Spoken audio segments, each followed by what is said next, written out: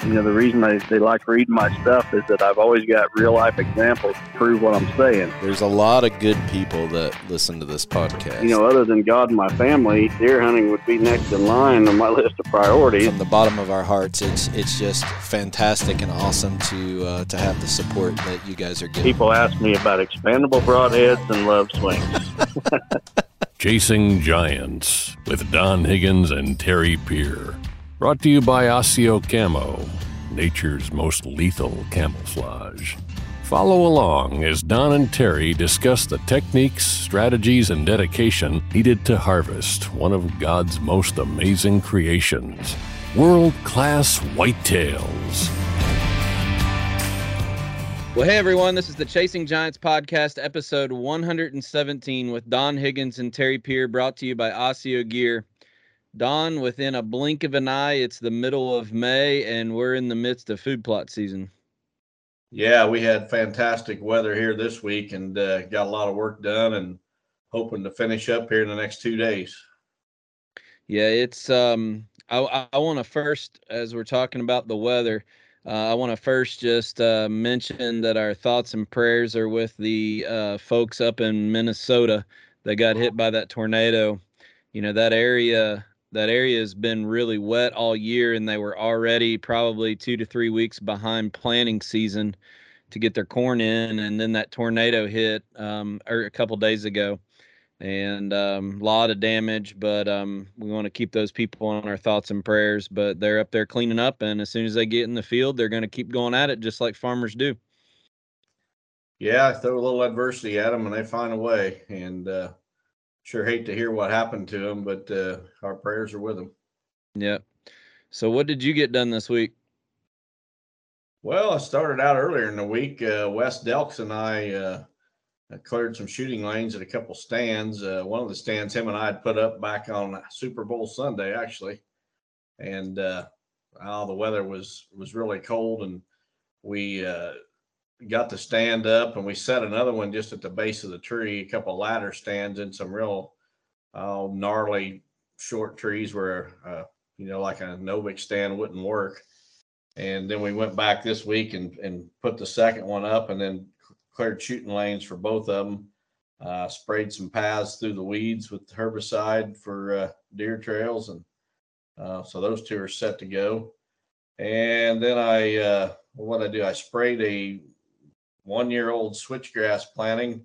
It come back really nice. Those people that were attended the master course this spring saw that first year planting, and the grass was coming in really nice, but there were some weeds in there with it, and specifically some thistles that I wanted to get taken care of. So I sprayed that plot with 2,4-D to kill all those broadleaf weeds. Planted my soybean plots, or most of them. Steve Shields is coming in tomorrow, I guess. And on Tuesday, we're going to wrap up the planting here. I got one corn plot, one soybean plot, and a sunflower plot that Steve's going to film planting. So that was pretty much my week. How about you?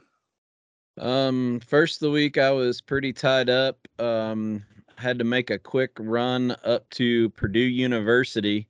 We got to pick on Wes Delks a little bit. All those Purdue Boilermakers are pretty proud of their education, but had to run up there Thursday. But then after I got back, I got all of my fertilizer spread this week, and the ground seed beds are ready. We had one of those big pop-up thunderstorms come through last night that just made it a little too tacky to get on it today.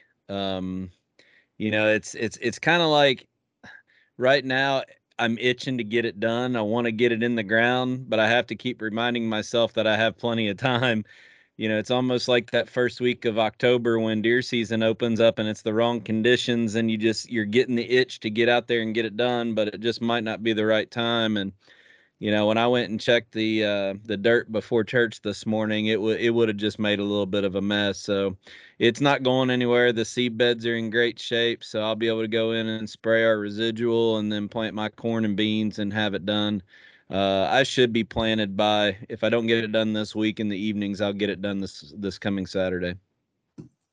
Yeah, good deal and good point about not rushing things because we got plenty of time. And, when with food plots, we're not looking to harvest anyway. So it doesn't matter that they mature a little bit later than like the ag fields where the farmers are trying to get that harvest in during the fall before bad weather sets in. And yeah, I'm in the same boat with my corn. I think most of the ag farmers around here have got most of their corn in, and very little is left to be planted. And so I mean, I don't feel a bit bad that I don't have mine in yet, but another 2-3 weeks, I'd be feeling bad, but we got a pretty good window ahead of us yet where we can get them in. The best soybean plot I ever had was last year, and I actually planted it on the holiday weekend, the first week of June. And like I said, I know everybody gets antsy and in a rush because we've been cooped up all winter. Now it's time to get out and have a little tractor therapy, and it's the start of our anticipation. But one thing I forgot to do, all those trips to the farm that I made this week, I forgot to put mineral out, believe it or not. So in such a big rush to get over there. So I've made myself a note, and I've thrown 2 bags of Maximizer on top of my seed, so I remember to take it over to the farm. But I did forget to do that. But I'm really close to being set for everything, and then I won't touch anything till probably July when we start hanging cameras, and hopefully won't, with the residuals that we're spraying, hopefully won't have to spray a herbicide. But if we do, we do. But one more week and I'll be all set till probably July, I guess. Yeah, I'm looking forward to July myself. That's about my favorite time of the year is July 1st. Get those cameras out and see what those velvet bucks look like. Yeah. Talk a little bit about I guess we have the opportunity on this podcast to kind of talk a little bit about real world, but we finished up our Miscanthus season this year. And I think Monday was the last shipment of the year that went out. But what an awesome product that has been brought to market. But how many people have supported this and hopefully using this for their management plans. But it was a doozy of a year as far as Miscanthus sales goes for us. Yeah, I think Miscanthus will probably surpass our soybeans as our top selling product. Last Monday was our last regular scheduled ship date, but we had a few, straggler orders come in this past week, and we had just a little bit of inventory left of those 100 count bags. We'd sold out of the bulk bags. Right. So this Monday will definitely be the final shipment. We're sold out now, and those will go out tomorrow. Yeah, so from early spring, late winter, we've had what's called Miscanthus Mondays in the office, where it's been all hands on deck, and except me, I don't come in for it, but the entire organization gets together and boxes up these huge shipments and multiple UPS trucks every day. And just want to say thank you to everybody who's given us their business. We've gotten a lot of people contacting us back about the pilot program of Soil Charge. We ran out of that because it was just a limited supply this year early. And then the dealer orders are up, and also the internet orders are up as everybody's getting their soybean blends on order. So we're still humping pretty hard there in the office. Yeah, and one thing I should probably throw out is that I just, I knew the situation in the whole country, the economic situation. I knew shipping rates were probably up, but just this week, I really focused in on what some of these online orders are costing people in shipping. And I just encourage everybody to first check the website, see if you got a local dealer, and check with that dealer to see if that you can get product there, because it'll save you a bunch on shipping. And also, people that are listening to this, we can always use more dealers. Go to our dealer locator, and if there's not a dealer in your area, either consider being a dealer, or if you know a business that would be a good fit, try to help us get those folks on board, because it's going to save you a bunch in shipping. Yep. Another little tip that we've talked about occasionally, I don't think on this podcast, but in our It's Time to Get Real episodes that we do for Real World, we can't do a whole lot with soybean bags because they're already right at that limit of 50 pounds. But if you're ordering bags of clover, plot topper, smaller bags of mineral, a lot of times if you play around with the quantity or add different things, we can put multiple packages in a box. And the way it's actually UPS software that runs inside of our website, you can actually ship 2 products for almost the same price as what you can one, depending on those combinations. You can't really do a lot with soybeans though, because once you get to 50 pounds, they actually ding us a little bit more because of a heavy box. But if you're getting small product on the website and can't find a dealer, play around with those quantities or adding multiple items, and a lot of times you can get them for the same shipping costs. So shipping, I mean, good grief, diesel fuel's crazy, shipping's crazy. I don't know what's not crazy right now. I hope all the people that voted the way they did are happy now. Well, I'm not sure those people work, so they probably get everything for free through some kind of a government handout, and they don't have to deal with the consequences. And speaking of politics, I just had the chance last night to watch the movie by Dinesh D'Souza, 2000 Mules. If you haven't watched that movie yet, you need to. It's a documentary on the election. And if you watch it, you'll come away convinced that Trump was cheated out of the presidency, and they offer proof. It's just not opinions. I won't spoil the movie, but there's absolute proof that this election was rigged. So don't leave much hope for this country, if you ask me. But well, our hope doesn't have to be in the country. We can be as patriotic as we want, but our hope's in the Lord. So absolutely. If people aren't right in that area, the country isn't going to matter. But I'm still going to go down a patriot and do everything I can for what's right for this country. So let's take a quick break and hear from our primary sponsor, Osseo Gear. Osseo Gear introduces a premium line of bow hunting gear that is unmatched, pairing nature's finest camouflage with the best technological innovations. Osseo Gear brings whitetail bow hunters the gear they need to be the best at their craft. The unique camouflage mimics the intricate feather pattern of North America's greatest predatorial creatures. Designed for invisibility, built for comfort, and engineered for function. Visit OsseoGear.com. That's ASIO Gear.com to start shopping. Osseo Gear, prepare to be invisible. All right, Don. Well, we're going to start off with the first submitted question of the week. And we had one person submit 2 questions, and we thought they were so good that you're actually going to use both of them from the same guy. So before we take a break and talk about Lester's feet, why don't we bang out question number 1 and question number 2 as I share my screen here for you. Okay. So question 1 comes from Brendan Wingard from Millersburg, Ohio. Brendan says, thanks, Don and Terry, for the informative podcast. My question is about the broadhead debate last week.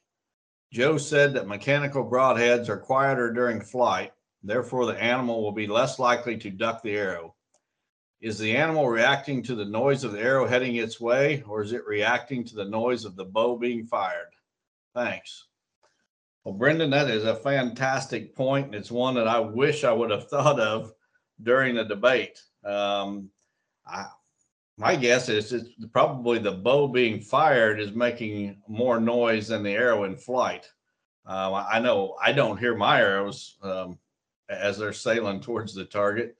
So I was kind of taken a little bit off guard there by Joe's comment. Not saying that I disagree with him. I mean, I haven't done the test that he has in regards to how audible the different broadheads are. But I think you make a fantastic point that the sound of the bow being fired is probably louder and has more effect on the deer than the arrow in flight. So that's a fantastic point. I appreciate you bringing it up. Yeah, I think you're right. Like I said, I'm never downrange of an arrow being flung my way, so I hope I never have to figure out whether which type of broadhead is quieter. But I know that it's one of the claim to fames that Matthews actually started way back in the day, was how quiet and smooth their bows were. I know there was a big push in the archery industry for speed, when PSE came out with the hatchet cams back years ago that sounded almost like a cannon going off. But, at the end of the day, I think what this alludes to, and I probably stir up a can of worms with this comment, but when you're shooting 20 yards like bow hunting was intended to do, like what we try to teach people in the master classes and with the consulting jobs that we work on, about getting that animal close enough to make an ethical harvest shot, inside of 20, 25 yards, the noise of that arrow flight isn't going to matter. These guys that are flinging these arrows and crossbows, 60, 70, 80 yards out across a food plot, I just can't get my head wrapped around it, nor do I take the argument that a quieter arrow is a better advantage, because I think that's encouraging someone to do the wrong thing when they're archery hunting. If that's the case, put a 300 Win Mag in your hand and blow the front shoulders out. That's a good point. So I think Brendan, I wish I would have been thinking as quick as he was when we was having the debate, because I would have definitely thrown that back at Joe. But. Yeah. You made a comment about that at the end of it. It's like we need to find somebody that you don't necessarily agree with all the time or you like to debate, because it's hard to get fired up at good guys like Tony LaPrade and Joe Miles, because we respect both of them. We have differences of opinion that we'll talk about, but it sure doesn't make it as dramatic as I think what people want. But I think some people are just waiting for the next Springer episode too. So, well, I can think of a couple guys that I would debate, and it would be a real Springer show. The issue is, one of them would never debate me because he's already been asked at the ATA show a couple of years ago. Somebody presented the idea to him to debate at the ATA show and have it recorded for a podcast, a different podcast. I don't even think we was recording at the time. Right. So he has definitely refused the idea, and then a couple others that I would have no problem going after hard. I'm not sure I'd even want to share the same platform with those two. So yeah, it probably wouldn't be worth it. It would give them too much credibility. Real quick before we go to the second question that he submitted, I did get a text earlier today requesting prayers. I don't know if you've heard about it up there or not, but this hasn't been confirmed. Only one person texted it, but I heard that a young Amish person drowned in Lake Shelbyville yesterday. So I don't know if you've heard about that or not, but for the families and communities that are around that area and related to that person that lost its life, we want to keep them in our prayers. I did hear about that yesterday evening, Terry. I did not hear it was a local Amish until this morning, and I've not heard a name yet. I've got a lot of Amish friends in this area, and just hope it doesn't affect their families, and pray for whatever family it does affect. All right. So I got the second question up on the screen. You should be able to see it now. Yeah. The second one also from Brendan says, thanks, Don and Terry, for the great informative podcast. My question is about the Joey buck you shot, Don. I have a very similar situation as you had when hunting Joey. What do you think would have happened if you had have dumped all of your smoky scent and hunted over it that day, and Joey would not have showed, but instead would have come past the smoky scent the next day when you wouldn't have been hunting? Would he have spooked out of that spot since the scent was extra strong, or would he have calmed back down and kept staying at that spot? Another thought I had was, I know you have been very successful in shooting mature bucks, although do you have any idea why Joey is the only one that I know of that you shot on a very small woodlot? Since mature bucks want freedom of human intrusion, and those small pockets of overlooked timber is oftentimes where it's at, how come aren't more of your bucks killed in these settings? Well, Brendan, first of all, I'll answer your second question first. First of all, I've killed a lot of bucks in very similar situations. I would gather to say the majority of your bucks have been small properties. That's exactly what I was thinking. And Trump is a perfect example. The Trump buck came from a small property. Just ask anyone who's been to the master course and seen where Trump was shot. We also look at when we do the master course, we look at 2 properties that we walk, my home farm and another one a few miles away. And then there's 2 that we just stop along the road and look at from the road because they're so small. The first one that we stop at and look at from the road, very small property. I've shot 2 bucks out of that small wood lot. One of those scored 180 inches, the other one 168. I've killed numerous 140s and 150s in past years out of very, very small tracts of cover. So I think you're just a little mistaken there on where some of my bucks have been shot. I do appreciate your comment, though, and give me a chance to clear the air, because maybe I haven't made it clear enough that, I'm looking for these overlooked pockets of cover, no matter what size they are. Places where other hunters aren't, and often it's a small, really small tract. When you really think about, especially, what was it, 2 or 3 years ago, when we had probably 10 tracts of ground over about 4 or 5 counties. The bigger woodlots were the worst of the properties, because the bigger woodlots had people sitting on the property lines. I think for both of us, it's been something that we've kind of fallen back on. But what people don't understand on this podcast is, we really didn't do a whole lot of video documenting of any of your hunts other than articles before Smokey. So, most of these bucks that you've learned how to kill in open ag country came from that area. And then when I started hanging around you, that's what I brought back to Kentucky, with all of these big connecting woods and hollers, finding these little isolated patches to where I might only have 30 acres with 4 acres of woods, and been able to kill bucks 6.5 years or older on them every year. So the misconception that I think people hear is that I can never do what the guys out in big open ag are doing on my area, because I might have too big of woods. You're still looking for the same thing, and that's isolation. Yeah, I don't think he was trying to set you up in the question or anything. I just don't think that we've been around with this podcast long enough, nor were we videoing early enough in your career for people to see how many of those bucks on your wall to your right hand side right now, are really killed in small woodlots. Mm-hmm.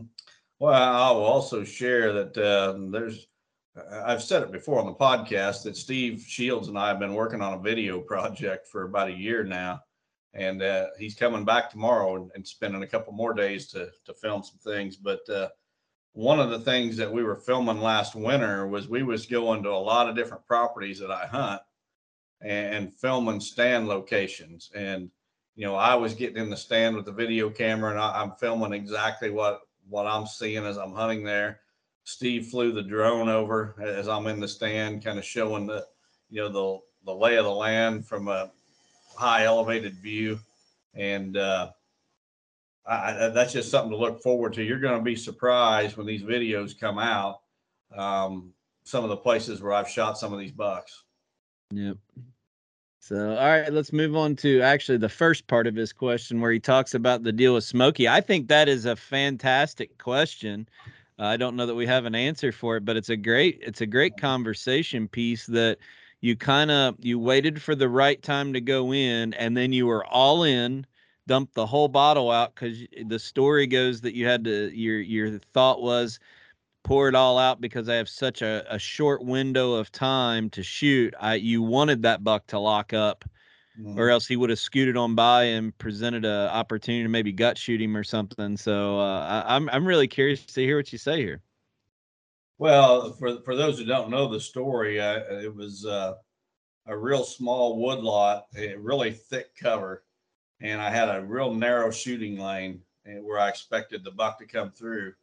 And I needed that deer to stop right there in that lane. And it wasn't that wide. We're talking maybe 10 feet.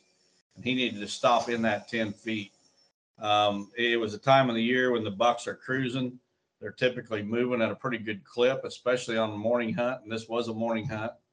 And I knew that if he came through, he was probably going to trot right through that 10-foot shooting lane real quick. And it was so thick on both sides, there was a great opportunity that I wouldn't even see the deer coming. He would just fly through that opening and then he'd be gone. Well, as it turned out, I did see him coming. But so in order to get that buck to stop right in that spot where I wanted him to, I took an entire bottle of Smoky's Doe and Heat scent. And I went to, before I climbed in my stand, I walked over to that trail where I expected him to pass through. And I just splashed that entire bottle on all the bushes, just poured it everywhere, the entire 4-ounce bottle, and then climbed in my tree stand. Well, as luck would have it, within about 20 minutes of me doing that, here he comes. And exactly like I thought, he's coming on a pretty good clip. And he comes into that shooting lane and locks up. He definitely smelled it, and he locked up. But since I seen him coming, I was at full draw. When he locked up, he was locked up for a half a second, and the arrow was on its way, and I got him. So the question he didn't hear the broadhead. No, he didn't hear anything. But the question is, what if I'd have poured out all that scent and he wouldn't have come through? I'm not a bit concerned that would have spooked him. What I would have been more concerned with is that my scent, as I walked over there to that trail to splash out that scent, that deer scent, that my own human odor would have spooked him. That would have caused me way more concern than that deer lure. But I don't believe that one event would have necessarily caused him to vacate that area. Now, it might cause him, when he comes through, to be a whole lot more cautious, to make 100% sure he's got the wind in his favor when he does. But I don't think it would have spooked him from the area. I think, and this is just obviously speculation, because every deer's like every human, they're going to act differently based on what's on their mind. If he's coming into that woodlot because something pushed him on the other one, he's thinking differently than if he's got his nose to his ground on the ground searching a doe. But my gut, based on the limited experience compared to yours, is it was a bigger risk for a doe to come through there with a buck following him and the doe lock up and know something's up and that buck never even come through the gap. Yep. Than it would be for the buck to come through not knowing what's going on and not come up. But that's a risk and thing that we deal with in the rut every year. But I have had trying something like that, have the doe come in, lock up, catch my wind, something else, start blowing, and then she goes back the other way and the buck never even comes through. So that's probably a bigger risk in the scenario than what the question was.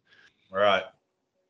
So good question though. And we get a lot of questions every week, and I don't think I've ever picked 2 questions from the same person. Well, most people don't submit 2 questions, but there's people that do, trying to find a question that we'll pick. But those were 2 great questions by Brendan, and keep sending them in, folks, because the more we have to pick from, the better questions that we can answer. All right. Well, we're going to take a quick break and listen to a spot from Quiet Cat. If you listen to many of our podcasts, you know that minimizing human intrusion is the key to our success. Don Higgins and I have been utilizing the Quiet Cat bike for many years now. As shed season is here, turkey season is not far away. There's no better choice to navigate around your property than a Quiet Cat bike. Go visit Quiet Cat and use the word Higgins to get a free trailer with any Quiet Cat electric bike purchase. All right, Don. Well, we got 2 questions from one gentleman, but we're going to switch to Missouri and a question from a gentleman by the name of Matt. So I'll let you read that one up on the screen right now. Yeah, this one comes from Matt Powell from Palmyra, Missouri. Matt says, "Hey, Don and Terry, first, thanks for all you guys do with Lester's Feet and for using your platform to promote your faith it has personally challenged myself to make it a priority to get my 2 young daughters to follow Christ. My question is about how to break up the hard edge from our timber to our food plots and ag fields. I've heard and read about feathering these edges, but don't fully understand exactly how it is done. Can you elaborate a little on how this can be done? Thanks for putting out this quality No Bull podcast full of information. Well, Matt, there's a couple of really good ways to soften that edge. And, a hard edge is basically where a mature timber meets a wide open field. So the deer, as they go either way, they're traveling from one extreme to another. To kind of soften that edge, the couple ways that I like to do it is either plant a strip of like warm season native grasses around the edge of the field or the edge of the plot for 20 or 30 feet or so. When doing that, it depends on, the purpose. If I want, you can do it for screening and use taller grasses and do it for screening so that the deer, as they're coming out of the woods to the plot, they cannot see what's out there very well. And it'll help you to get into your blind or whatever if out there, and it'll prevent the buck from seeing what's out in the field and force him to come out and expose himself just to see what's in the plot. A lot of times I'll use shorter grasses, though, little blue stem, side oats, grama, and throw in some various forbs and wildflowers, almost like a pollinator mix around the edge. And even those are going to get, 4 to 6 feet tall. So, it's going to create some screening as well. But that's one way to feather the edge. Probably my favorite way, however, is to go along that edge of the timber and use a chainsaw and cut any trees that are of no value, especially larger trees with no value, and fall them out into the field and then just let them lay. So along that field edge, you're going to have a bunch of trees that have been cut that are laying right along that field edge. And then just let nature take its course from there. Let weeds and briars and tree saplings and whatever grow up amongst them fallen treetops.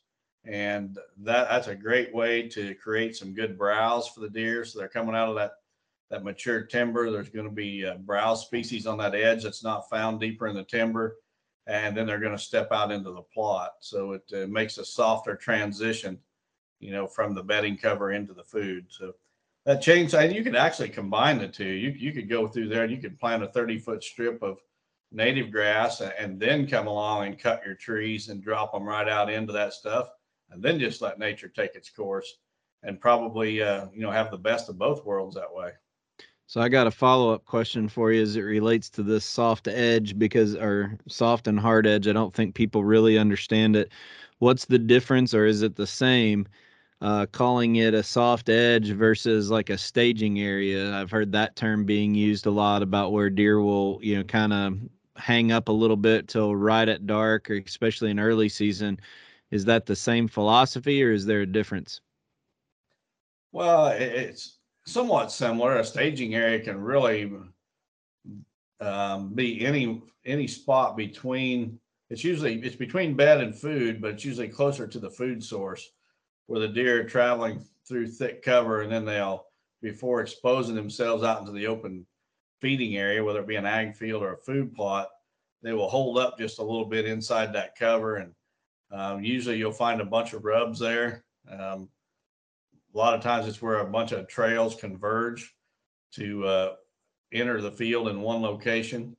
But one of the things that I've observed over the years, and I don't know if I've completely figured it out yet or not, but some of the farms that we're allowed to put food plots on is being used for ag. So, the food plots that we end up being able to plant are usually strips along the field edges. And when you're hunting those, it's like, a lot of times that buck will step out just after shooting light. It's almost like he's been standing there watching the field, probably with the right wind, knowing that it's safe. And then it's as soon as it's too late to do anything, he steps out. One of the things that I've noticed on my home farm is I put all my food plots out about 30 yards away from the woods. In a couple areas, and it just seems like, and it might just be coincidence and how the property's laid out, but they come out just a little bit before that last shooting light when you do that. And I don't know if that's, kind of the same philosophy in it, but just moving that distance a little bit further away, might give you the 30 seconds that you need to get a shot. Yeah, I mean, it's the same way like around the edge of a tall switchgrass field. You can feather that edge with shorter grasses, and I've done that, but for 20 or 30 feet around the edge of a tall switchgrass field, I'll plant shorter grasses. And those deer, what it allows them to do, instead of just stepping out from real thick cover that totally conceals them into wide open, it lets them somewhat expose themselves, lets them get a better view of the area that they're going to step into, that feeding area, and before they expose themselves entirely. And I think it has merit.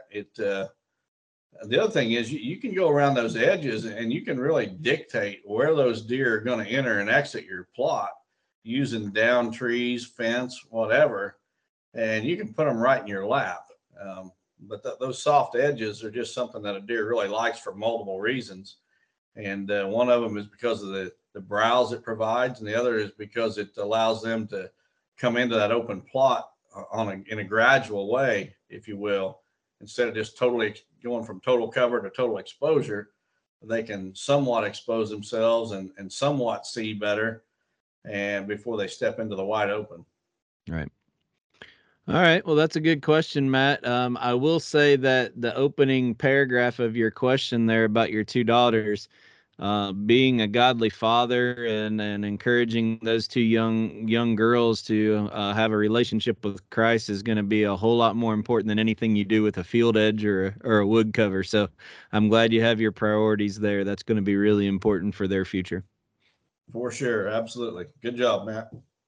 All right, well, let's take a quick break, and this segment brought to you by Matthews Archery to talk a little bit about Lester's feet.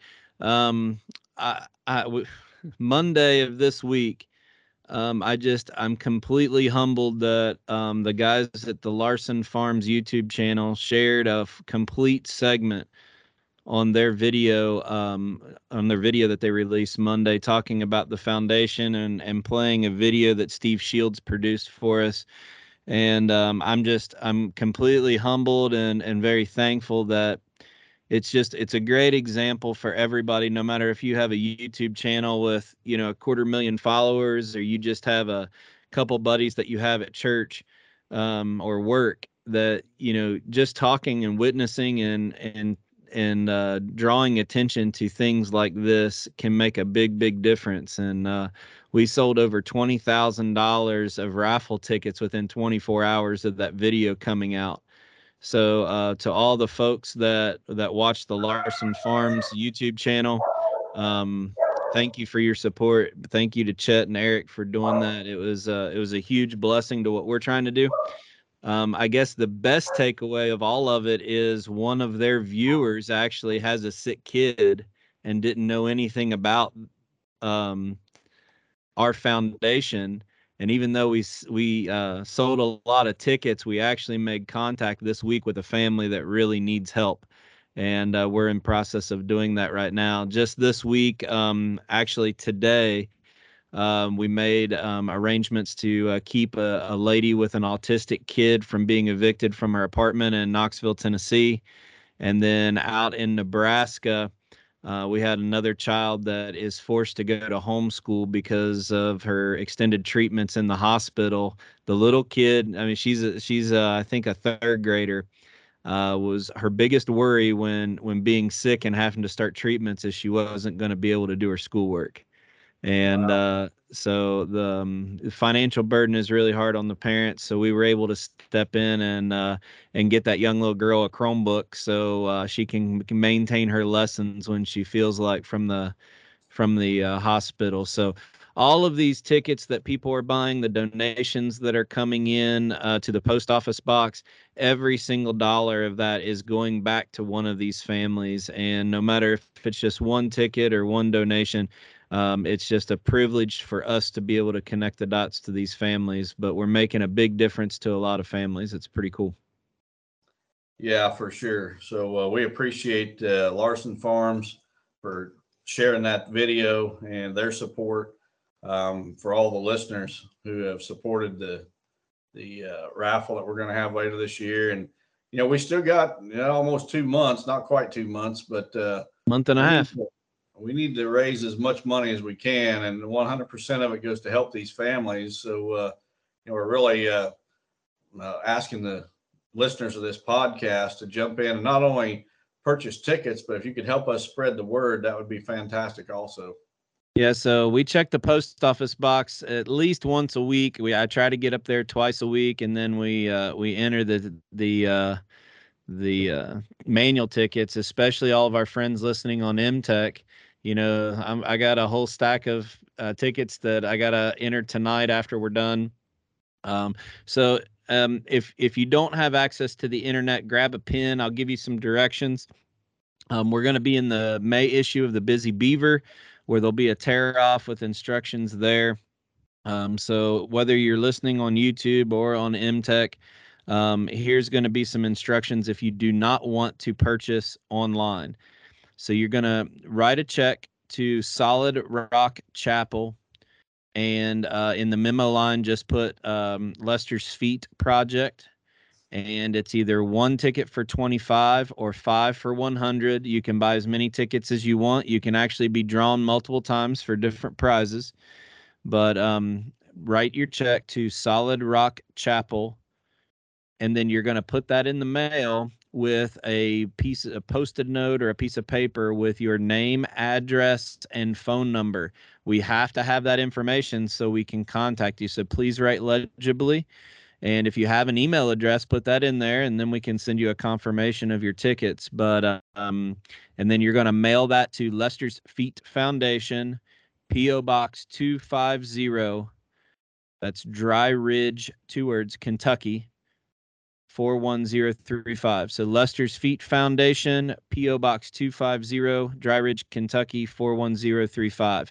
And we appreciate everybody buying those tickets, but we want to put a big push here the last 6 weeks of this raffle and blow this thing up. And the blessing in all of this is now social workers know about us. Now listeners of Larson Farms know about us. This ministry has grown to where we have the opportunity to help these families, and we're having to grow our board in some ways of how we change responsibilities and do different things to keep up with this growth. But it's a great thing that God's getting his hand out to all these people with sick children. So such a blessing, and we want to thank everybody. And thank you for Matthews for helping us get this thing established. So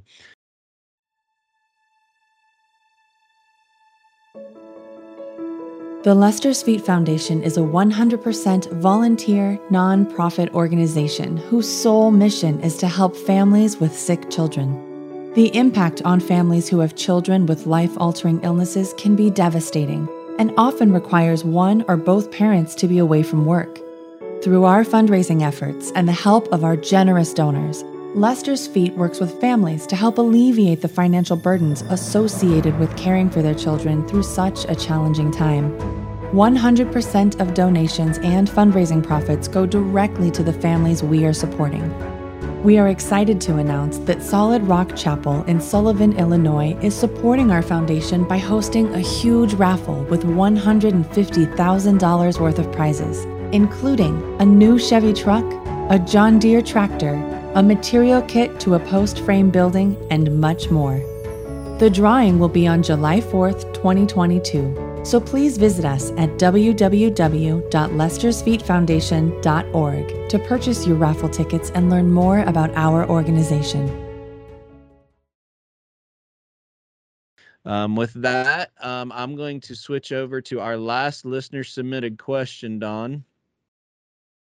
And this one's a long one. We're going to take due diligence to listen to it here before the Biofarm segment. So should be coming up right now. So this one comes from Ty Miller from Elkhart, Indiana. Ty says, "Hey, Terry and Don, fellow brothers in Christ. Much of this topic has been woven into other discussions. However, I have 2 specific questions. I'm curious to your thoughts and look forward to you unpacking some more. The hunting industry is something a countless number of folks always want to get into. We see this from the countless pro staff signature mentions by forum members, hashtags included in every Instagram post, or the vomited list of sponsors and connections someone has with every post of theirs, unable to just share or talk about hunting without product mentions. Often these folks are merely wearing a costume, regurgitating slogans and taglines with no substance behind their thoughts and sharing.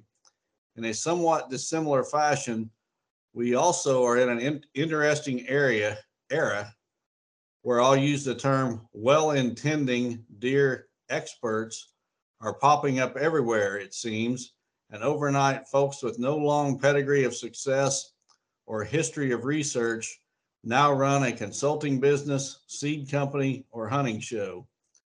Guys and gals that might have lucked into a 130 in Michigan or killed one booner in Illinois or a couple of giants off of private property in Iowa are now experts willing to share their thoughts for a piece of coin in return. All that to say, personally having dabbled in the waters of the industry some myself, some would argue I'm in the shallow end of it still, I grew to absolutely hate it. Decisions based solely on money, folks deceiving buyers left and right with their advertisements or hiding the truth, or they themselves breaking game laws one day and then posting about God or his creation on Sundays. Can either of you for a moment share whether I'm right or wrong to say the vast majority of the hunting industry are merely corporate or fiscal sellouts, void of integrity as the majority ingredient in all they do? Follow-up question. To dig deeper into the well-intended experts, I got asked a great question the other day. With so much information at our fingertips and resources of experts a mouse click away, has the hunter knowledge base been deepened by this or diluted by this? I had to personally stop and reflect on this. I personally think I'd say the pool of hunter knowledge is vastly deeper now. Many of the true experts, if you will be like Proverbs 27:17. However, there are so many false positives lighting up the depth finder with signal that you truly must dive down yourself every time to see if there is any true substance there. And that is an exhausting endeavor at times. God bless and good luck out there this fall. Wow. Ty opens a can of worms here, Terry. And well, can I say something about Ty before you start? Yeah, absolutely. So, he mentions that he's dabbled in it. For those of you who don't know Ty Miller, he has a podcast called Small Acre Hunting. Very good writer. We've actually had Ty write a guest blog on our Real World website. But there's very few, sorry, I forgot to turn my screen off. There's very few people that I consider connected, affiliated, or that I've gotten to meet in the outdoor industry that I have more respect for than Ty Miller. He is a man of integrity. He can't be bought and sold. I've even tried to give him free Real World product before. He uses our stuff and he doesn't want it. He wants to pay for it. But I just want to say, out of all of the people that I've gotten to meet over the last 15, 16 years in this industry, there's very few that I think are as credible and as a stand-up as a young man as Ty Miller. And we've even gotten to meet his father in Shipshewana before. I don't think the apple falls far from the tree on that one. No, both good guys. And, the reason that I selected Ty's question for this podcast is, once again this week, I think I heard from 3 different young men looking to get into the hunting industry, looking for my advice on how to get into the hunting industry. And Ty's right. You get on social media and it seems like, every Tom, Dick, and Harry is trying whatever angle to get in. He mentions everybody that's killed a decent buck in their state is trying to be a consultant. I see that day after day. And to be honest, I'm kind of conflicted a little bit on this topic because I've met a lot of really good people in the hunting industry, and Ty Miller being one of them. So I'm a little bit hesitant to paint the entire industry with a broad brush. But on the other hand, there are plenty of people exactly like Ty described with no integrity whatsoever. They would sell their soul to be a part of the hunting industry. And that's very concerning. I think a lot of them don't even realize, what the hunting industry, really is about. And when you do make it, if you will, what you'll find and I was just a couple of days ago, I was going through an old photo album. Steve Shields is working on a video and he needed some old pictures of me. And so I was going through an old photo album and I saved a bunch of these photos on my computer that I'm going to be sharing on my social media here in the upcoming weeks. I'm going to do one every Thursday, Throwback Thursday. So, I'm throwing back I'm talking about some pictures before I was old enough to drive, when I was just a little kid, in the outdoors. They're all going to be outdoors related. Some earlier bucks that I shot, and anyway, while I was doing that little project, I got to thinking, there's been a lot of years pass since some of those photos were taken. And I get a lot of young guys tell me, they say, I want to do what you're doing. What advice can you give me to be able to do what you do? Well, first of all, you got to realize that I've been deer hunting for over 45 years. This will be my 46th season this year. And it doesn't happen overnight. If you're getting a shortcut to the top, your rise is going to be fast and your fall is going to be fast. And I've taken a slow but steady climb. My best advice to those young people looking out or asking for advice would be to be yourself. First of all, don't be a coattail rider. I can name, and I'm not talking young guys. I can name guys my age to this day are trying to ride someone else's coattail to get into the hunting industry, whether it be through consulting or whatever, TV, videos, you name it. They're all trying to grab on to a big name. And Terry, you've seen it. We've seen it ourselves. People wanting to grab onto us to either promote their product. Not us, you. They're not trying to grab onto me. Well, chasing giants. They've tried to get chasing giants. You and I have been given free product with the hopes that we will promote it. And I think most of the people giving it to us realize that the only way we would ever promote anything is if we believed in it first ourselves. But the whole hunting industry, it's almost like I just had a gentleman describe this to me recently, and I don't remember if I've mentioned this on a podcast or not, but it's happened in the last month. He said, the crazy thing about the hunting industry is it's really a fairly small industry. Everybody seems to know everybody, especially the bigger names. And they all, when they're together, they all act like they like each other. But when you get them apart, they all hate each other. And I know exactly what he's talking about. And the fact that, that I think my niche, that the way I found, my way into the hunting industry was just being myself. And I'm not a butt kisser, and I'm not sucking up to anybody, and I'm not a BSer. My integrity means a lot. I'm not going to sell out just because, a good example is every single person listening to this podcast right now, I value each and every one of them. And there is absolutely no way that I would take advantage of that by trying to sell them something that I didn't believe in. And that's not the case with a lot of people in the hunting industry. So I don't know if that answers the first part of Ty's question or not, but I'll let you jump in here, Terry, before I go on to the second part. I guess the first part is also talking about the slogans and hashtags and the product mentions, and I'm really torn here. I think it's really easy for people on social media to see through the crap. Because here's the thing, I don't apologize for sharing something about Mathews. because that's a company that every single dollar that I spend with that company, I know is helping mission work around the world.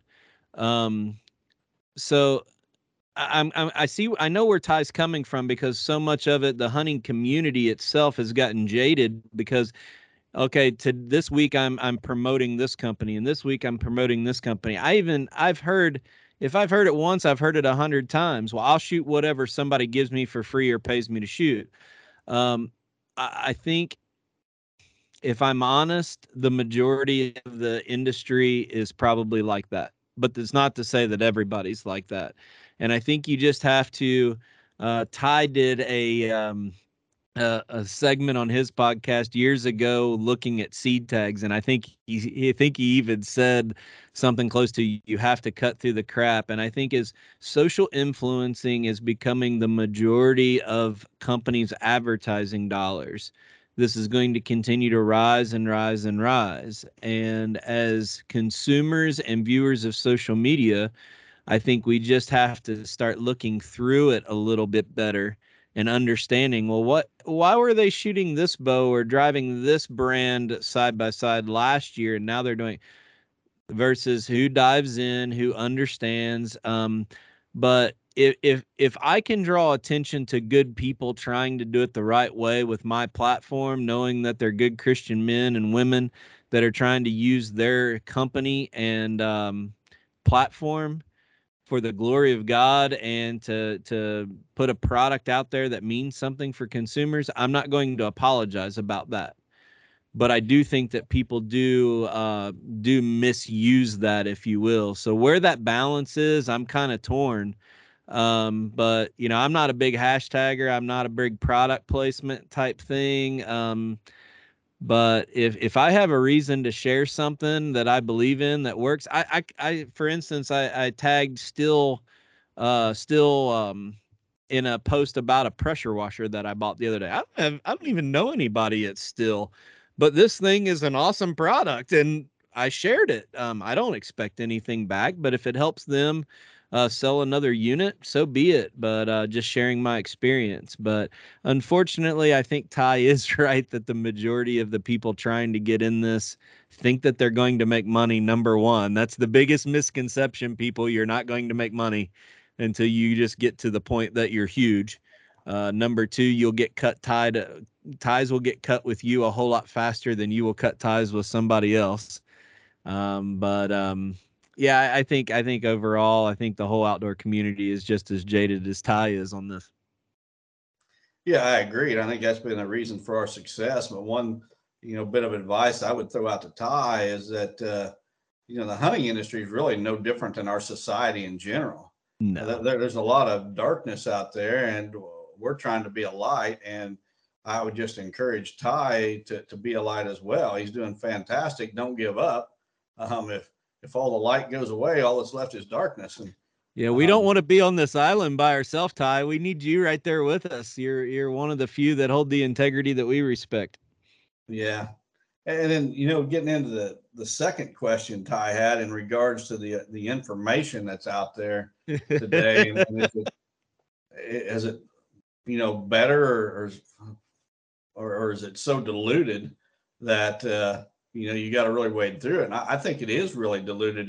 If I had to, and I thought about this, before we started recording today, Terry, if I had to put a percentage of information on the internet, good versus bad, I'm going to tell you that as I read information out there on a daily basis, especially social media, someone asks a question, and then they get 25 or 100 responses or answers to their question. I'm going to say that probably the information on the internet, probably 75% plus is bad information, and no more than 25% is good information. And it's just that, everybody with a keyboard now has an opinion, and, someone who truly is an expert in whatever field it is, their keyboard is most of the time no bigger than every other person's keyboard. And a lot of times the person that's really not an expert, he's got so much more time to sit there and plug away on his keys on his keyboard. he comes across as looking like he knows something, and when he really doesn't.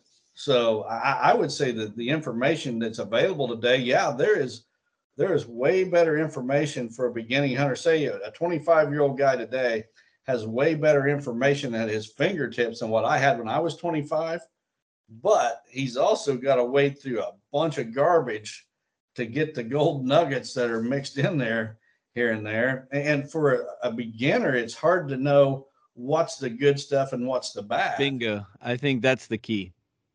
Yeah. I really see it in the land management sector. There's a particular land management or consultant that recently had a logging done on his property. And now all of a sudden, this guy had no experience with logging whatsoever in his entire life, but he bought a property that needed logged, had a logger come in, and now all of a sudden you watch his social media and he's an expert on logging and this and that, and every other consultant out there is one-dimensional, but this guy's an expert on everything under the sun. When the fact of the matter is he's got very, very, very limited knowledge about most things that he preaches on. I saw 3 social media posts this week that had advertisements for land consultants all over the Midwest, and 2 of the 3 had aerials, basically of an implemented property, and it was Satan trying to get me to stir the pot when I don't have a leg in the race to just comment, how many bucks over 5 years old have you shot in that spot? You're bragging about it on a sponsored video by boosting it just to get, advertised for your company. How many, put that plan on paper, implement it. Now, how many bucks have you shot? And I think that's where the disconnect in the consultant world really comes from, is the people that can maybe put something on paper versus the people that can execute it. The other thing I had interesting, and I haven't even told you this yet, but I had he's a land consultant. He does it as a business. Call me and ask me if I was going to be in a certain area of Ohio over the next 2 to 3 weeks. He knows I travel quite a bit for work. And I said, no, I don't think so. Why? And he says, I got a property I really want you to look at. And I'm like, you want me to look at it? He goes, yeah, I just need another set of eyes on it. I don't know what to do with it. And I said, did you buy it? He goes, no, it's a customer of mine. I've already taken his money and I don't know what to do with it. And I just wanted you to come up and help me, or maybe can you look at some aerial and give me some ideas? Because I've already taken this job and I don't even know what to do with it. And I thought, oh my goodness. I mean, that's people have seen a monetary opportunity here to make money in this, and they're going out and chasing their dream. I give them credit for that, but they're absolutely ripping people off. And I don't want to get on too big of a tangent. I've talked about how much I respect Ty and think the world of him. There is one thing I do disagree with on Ty, is he wrote a pretty long post not too long ago that I don't comment on much stuff, but I actually disagree with. And he was discouraging people from hiring consultants because of how many people were like this. And my comment back to him was I agree that, a lot of consulting work is a waste of money because of who you hire. And this isn't a Don Higgins or Wes Delks promotional segment, but there's so many people out there that don't know what in the world they're doing, and they're taking your money.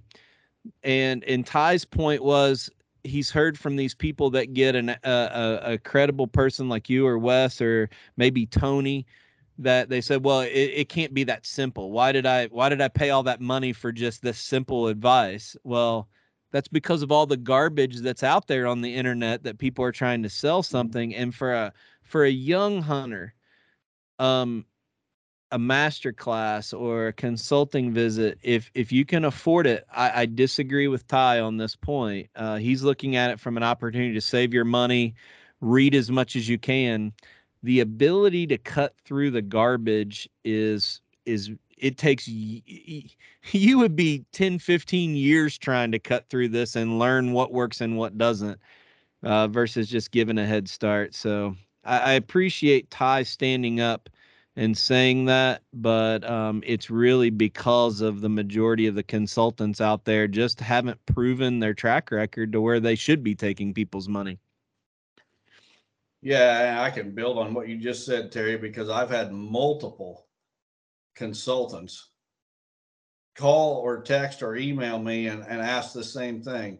Hey, what would you, and even go so far as to send me an aerial. Here's this property. Would you put your food plot here and at point A, or put your food plot in point B? This is for a client of mine. Well, if you don't know, why are you in the business? And it just frustrates me because, I'll just be flat out honest. I probably charge more than there's only one consultant that I know of that's charging more than me right now. And I know a lot of people are not well off financially, where every dollar they spend, they've got to save and they got to cut corners here and there to be able to hire a consultant. So I get it. They want to save some money. But have you really saved money at the end of the day if you hire someone that has never done what you want to do? You're hiring them to show you how to do something, but yet they've never done it themselves. You could almost reverse the roles. They should be paying you to show them how to do it because they've never done it either. It's no different than any trade, Don. If you have a plumber, a HVAC or whatever, and he comes in and he has that hourly rate, you're not just paying for his time at your house or his tools in his truck. You're paying for his education, his apprenticeship, his journeyman, all of those years that he's invested in it. And, because he has the credentials. I stayed at a Holiday Inn Express this week, but you don't see me diagnosing somebody for what's wrong with them health-wise and telling them what to do, and that's the extent of what it is. It's just, there's so much. Ty made the point that there's so much information out there. You weed through it and get to the bottom of it and save yourself money. My argument back to that is it would be really hard for somebody to not knowing. There would be so many years of trial and error to get to that point. He's already at a level he can see through the junk. He's already he's already an accomplished hunter. But the average person, I just don't think can do that anymore. But I appreciate his opinion. It's drawing light to the same problem, if you will. I mean, it's really the same issue that we agree on. Well, if you really think about it, you really want to boil it down. Hiring a consultant. Why do you hire a consultant? You hire a consultant to save you years on the learning curve. Right. It's not to come in and set up a whitetail paradise, although that's part of it, but they are saving you the years of experience it takes to get there. And so, a person goes out and spends hundreds of thousands, if not millions of dollars on a hunting property. That price to hire a good consultant, and there's multiple good consultants out there. I'm not saying hire me. I'm just saying hire a good one. It's probably going to cost you, about the price of 1 acre of land. 1 acre of land is going to save you maybe 15 years on the learning curve. And you're going to be killing the bucks. If you did it on your own, what you're going to be killing 15, 20 years from now, you're all of a sudden going to be killing 5 years from now.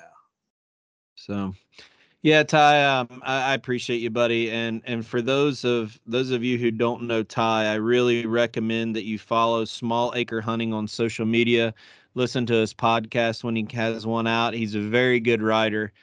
He does a lot of community service work and raises money for different charities in northern Indiana. So can't speak highly enough of this guy. So if you don't follow Ty, please go out and follow him.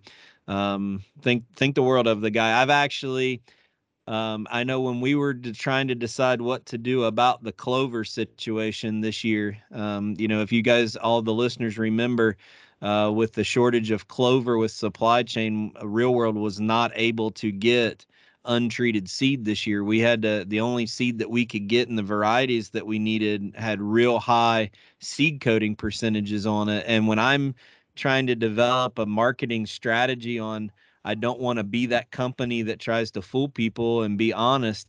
Ty's actually one of the guys I called to bounce ideas off of him because I respect him that much. So appreciate you, buddy. Good guy, and so's his dad. So Thanks, Ty. All right, well, we're going to take a real quick break and look at a very exciting property from BioFarm down in Southern Illinois. I think this thing has some real possibilities, and we got Don Bailey on for this segment. BuyAFarm.com is your source for farm, recreational properties, rural homes, and more. Now, here is Don Higgins with this week's featured property. Well, hey, everyone. This is Terry Peer with the BioFarm segment of the Chasing Giants podcast. I'm honored to have Don Bailey from BioFarm on the show this weekend.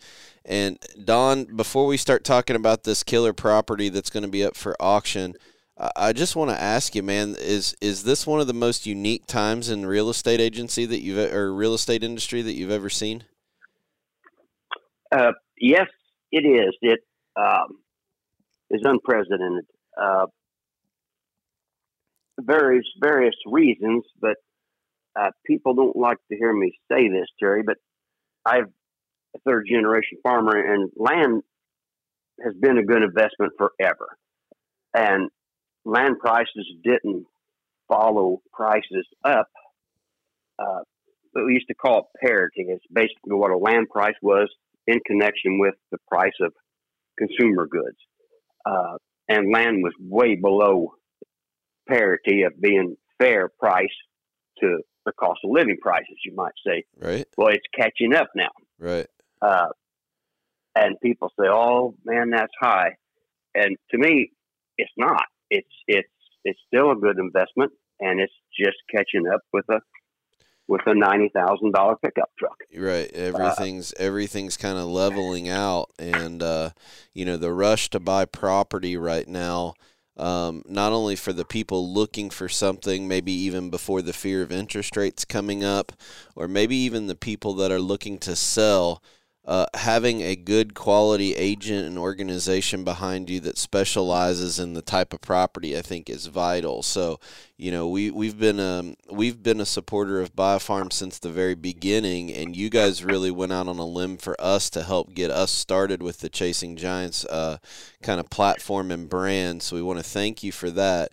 But most of all, with you guys specializing in recreational agriculture and rural properties, if you're looking to buy or sell a property, you need to work ahead with an agent like you, or else you're going to be behind the eight ball when it's as high of a demand for properties as what it is right now. Well, thank you for the compliment, but it's actually pretty simple. This is the reason that BioFarm Land and Auction Company was started. I'm one of the actual founders with 4 other guys, and that's why we started it, Terry. People weren't concentrating and didn't have the knowledge that they needed for farms and hunt properties. Right. And it was real estate agents were doing their best, but they just weren't familiar with it, and that is why we started the company. That's fantastic. And we've been involved with you since your get-go, and we really appreciate the opportunity to stay with you and really value our relationship with you. Well, speaking of that, we have an unbelievable property that is going to hit your website. This is going to air on Monday, May 15th. Sunday, May 15th. On Monday, May 16th, this is going to hit the website. And we got some pictures that we're going to go ahead and blast up. But this is going to be an auction for a Southern Illinois property, just a scotch under 200 acres. So why don't you talk a little bit about this property, when the auction is, and let's go from there. It has been a surveyed property, so we're not guessing the acres or estimating. The survey calls for 199.57 acres, which I like because it gives you a sense of knowing what you're talking about when you say the acres. Right. Unique. But this property is unique. According to the topo maps, The Ohio River is 330 feet. The ridge on this is 600 feet, so it's 270 feet high. So I've been told it's the highest point in Hardin County. Less than 10% of it can flood. 90% of it is this high ground, which is extremely important for hunters, food plotters that are going in, making an investment in food plots, maybe a hunting cabin, maybe elevated deer stands, that the river's not going to come up and just sweep everything away. That's a big deal with people investing in that property to hunt. Correct. Has right around 50 acres of open land, pasture. I think some of it at one time was in CRP, but I'm not sure. With a few food plots and some switchgrass, there's so many hills and stuff down in there that they don't have a good food source. Right. So a person go in and pop some good food plots in there, maintain them as the switchgrass. I can only imagine the amount of deer a person is going to not only have, but keep. Right. So there's another little tidbit about this property that I want you to hit on, and that's what's to one of the neighboring properties. Talk a little bit about that, because that's a big deal for hunters when we talk about intrusion. Yes. The property next to it is Saline Landing, Saline Landing LLC, which is a campground, and so on and so forth. And obviously, in a public place like that, the hunting is very sparse if they allow it at all.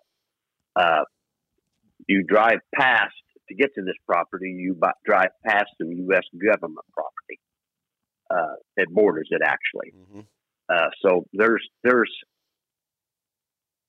not going to be, to me, just looking at it, a lot of intrusions or a lot of other hunters coming on you. Right. Not a lot of hunters setting those property lines, those deer. We can't keep them on a specific property all the time, but this property is set up to where you can create bedding and you don't have people hunting those property lines going on and off. So, and the river blocks one side. So, you're pretty much horseshoed in with your own little area of 200 acres that could just be set up magical for you. So, let's talk a little bit about the auction. When is the auction going to be?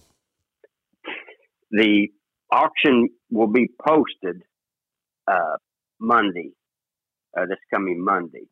The auction will end June the 11th. So May 16th to June 11th is the auction line. Yes. Okay. Yep. It'll be on HiBid auction service is a format that we use. Mm-hmm. For those that haven't been involved with that, it's quite a simple process. We just got to make sure the format does that. You're who you say you are, and then it comes to me personally for the final approval, and I need a phone call from you and talk with you briefly, just to remind you that you need to be qualified to get the money. Right. Before you bid. Right. And other than that, it's real simple. Okay. And what I like about it, Terry, you're not sitting in a room bidding against a neighbor or a friend. I mean, no one knows who's bidding, mm-hmm. who the registered bidders are, except me. Right. And of course, I absolutely can't disclose that. Sure. So it makes it nice that you can sit there and just bid away, and it's true. I bought, but I didn't know you were bidding. Is what you can say to a friend. So I'm gonna possibly open myself up to be in trouble by asking this question. I should have asked you this before we came on air. But can you tell me, if someone is interested in learning more about the property, will there be dates in which people can come visit, like an open house to the property or anything like that that's going to be on the schedule, or do they just need to make those arrangements with you? And the best way is to make the arrangements with me. But yes, I do plan to have an open house. Maybe even a couple of them, which will be announced on our website. But we all are so busy in our walk of life. It's hard for people to make schedules. Yep. But I certainly want anybody that's got any interest or any questions to get your questions answered. Sure. So I'm basically available 24/7 to help. Well, this property again, this episode of the podcast is airing on May 15th. It's going to hit the buyafarm.com website on May 16th. So we have some pictures up on the screen for the listeners watching on YouTube right now. For everyone else that's interested, visit the Buy a Farm website and search Hardin County, Illinois.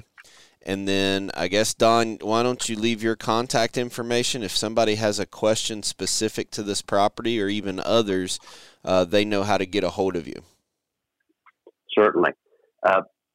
My personal cell phone direct line is 618-919-1031. Ending in 1031 like the tax exchange. My direct email address is dbailey@buyafarm.com. All right, Don. Well, I know things are crazy right now in your all's industry, and we appreciate you taking the time to get on and talk about this property. I think this one's we might even talk about this one a couple times as more information comes out about it. But I think this one has potential with the river being on one side, it being elevated so it doesn't flood, and then that campground government land on the other side. You're just blocking off a lot of hunters. You could make this really, really special for a duck hunter or a deer hunter. And I think somebody's going to end up with a jewel here. And it would be absolutely gorgeous if a person just wanted a getaway. Right. Go up there and put a cabin. It doesn't have electric to it now, but it shouldn't be, impossible to get electric there. Yeah, a house up on that hill overlooking the river would be pretty, wouldn't it? Yeah, you're looking at the Ohio River, and then the Saline River comes into the Ohio, so you're looking at the big river and the small river. It's I sound like a salesman. But it is a very unique property. All right. Well, thanks for being on this episode. We'll touch base back with you in a couple weeks on this property, but make sure you go to buyafarm.com and follow them on social media. I appreciate your time, buddy. Thank you, guys. Appreciate you. Bye-bye. Bye. All right, Don. Well, that pretty much wraps up this episode on May 15th. Hopefully by next week, we are done with spring food plots and focusing on other things that we can do to be ready for deer season. I'm excited because I got a tracking number of a new box from Matthews heading my way, so I might have something here to show on camera next week that's being sent to me from Matthews. So put that out there as a little bit of a teaser. I hope it gets here. And then we'll see what else happens. Yeah. How you liking the new tractor? Love it. I'm telling you what, this tractor, this new John Deere has I got the most expensive transmission. I think there's about 3 different transmissions, and I didn't want the fancy one. Right. But the supply chain, like you just mentioned, it was the only one I could get. I had to pay significantly more for this fancy transmission, but I'm telling you what, this thing is the ticket. You just push buttons and you shift gears. Don't touch the throttle, don't touch the clutch, don't touch anything. And that this little button is in 3 different places. There's 3 places you can shift gears. And oh man, it's the nicest tractor I've had by a long shot. Well, I was talking to my wife. We drove down into Central Kentucky for a ball game yesterday, and my daughter's allergies are real bad. Myself and my kids all have really bad allergies. And I had spent the night before on the tractor working ground till well after dark. I had to get my wife to come get me real late. And I'm listening to my daughter hack and cough and sneeze in the back seat. And I just thought within the 2 days previous, I'd spent probably 11 hours in a tractor cab. And I had nothing. And I told my wife, I said, I feel like a yuppie. But I said, it's been an absolute game changer for me to have that cab on that tractor, But we both got new tractors and have been enjoying them as we've been putting in our plots for sure. Well, hopefully this time next week, my plots are all in and Probably the slowest time for me as a deer hunter is between Memorial Day and the 4th of July, that the month of June. That there's, I'm not in the woods. I've done all my spring work. I'm staying out. My food plots have been planted, but most of the time they're not ready to spray yet in June. June's kind of a slow month for me. So hopefully it'll be a chance for us to catch up on these listener submitted questions and maybe have a guest or two. Yep. I have another idea that I'm pitching to Vortex this week that hopefully we'll have that segment here in a couple weeks. I've lost another rangefinder. I don't know how I keep losing rangefinders or where they're at, but I got online the other day on Vortex's website to pick out one, and I can't even figure out which one I need or which one I want. So I'm going to try to get one of the product specialists from Vortex to get on here in a couple weeks, just to give us some ideas about at what point do you upgrade to the next series, just like you were talking about with that transmission. There's benefits and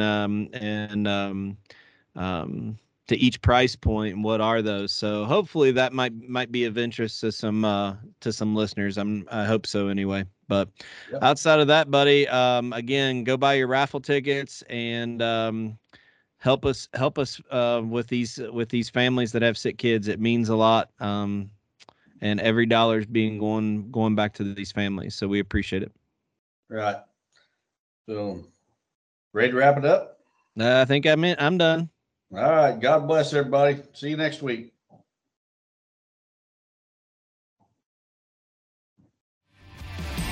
Chasing Giants has been brought to you by Osseo Camo, BioFarm Real Estate Company, 360 Hunting Blinds, Victory Chevrolet, Real World Wildlife Products, Matthews Archery, Novix Tree Stands, Gingerich Tree Farm, WildlifeFarming.com, Quiet Cat, and Vortex Optics. Thanks for listening, and tune in next week for another episode of Chasing Giants.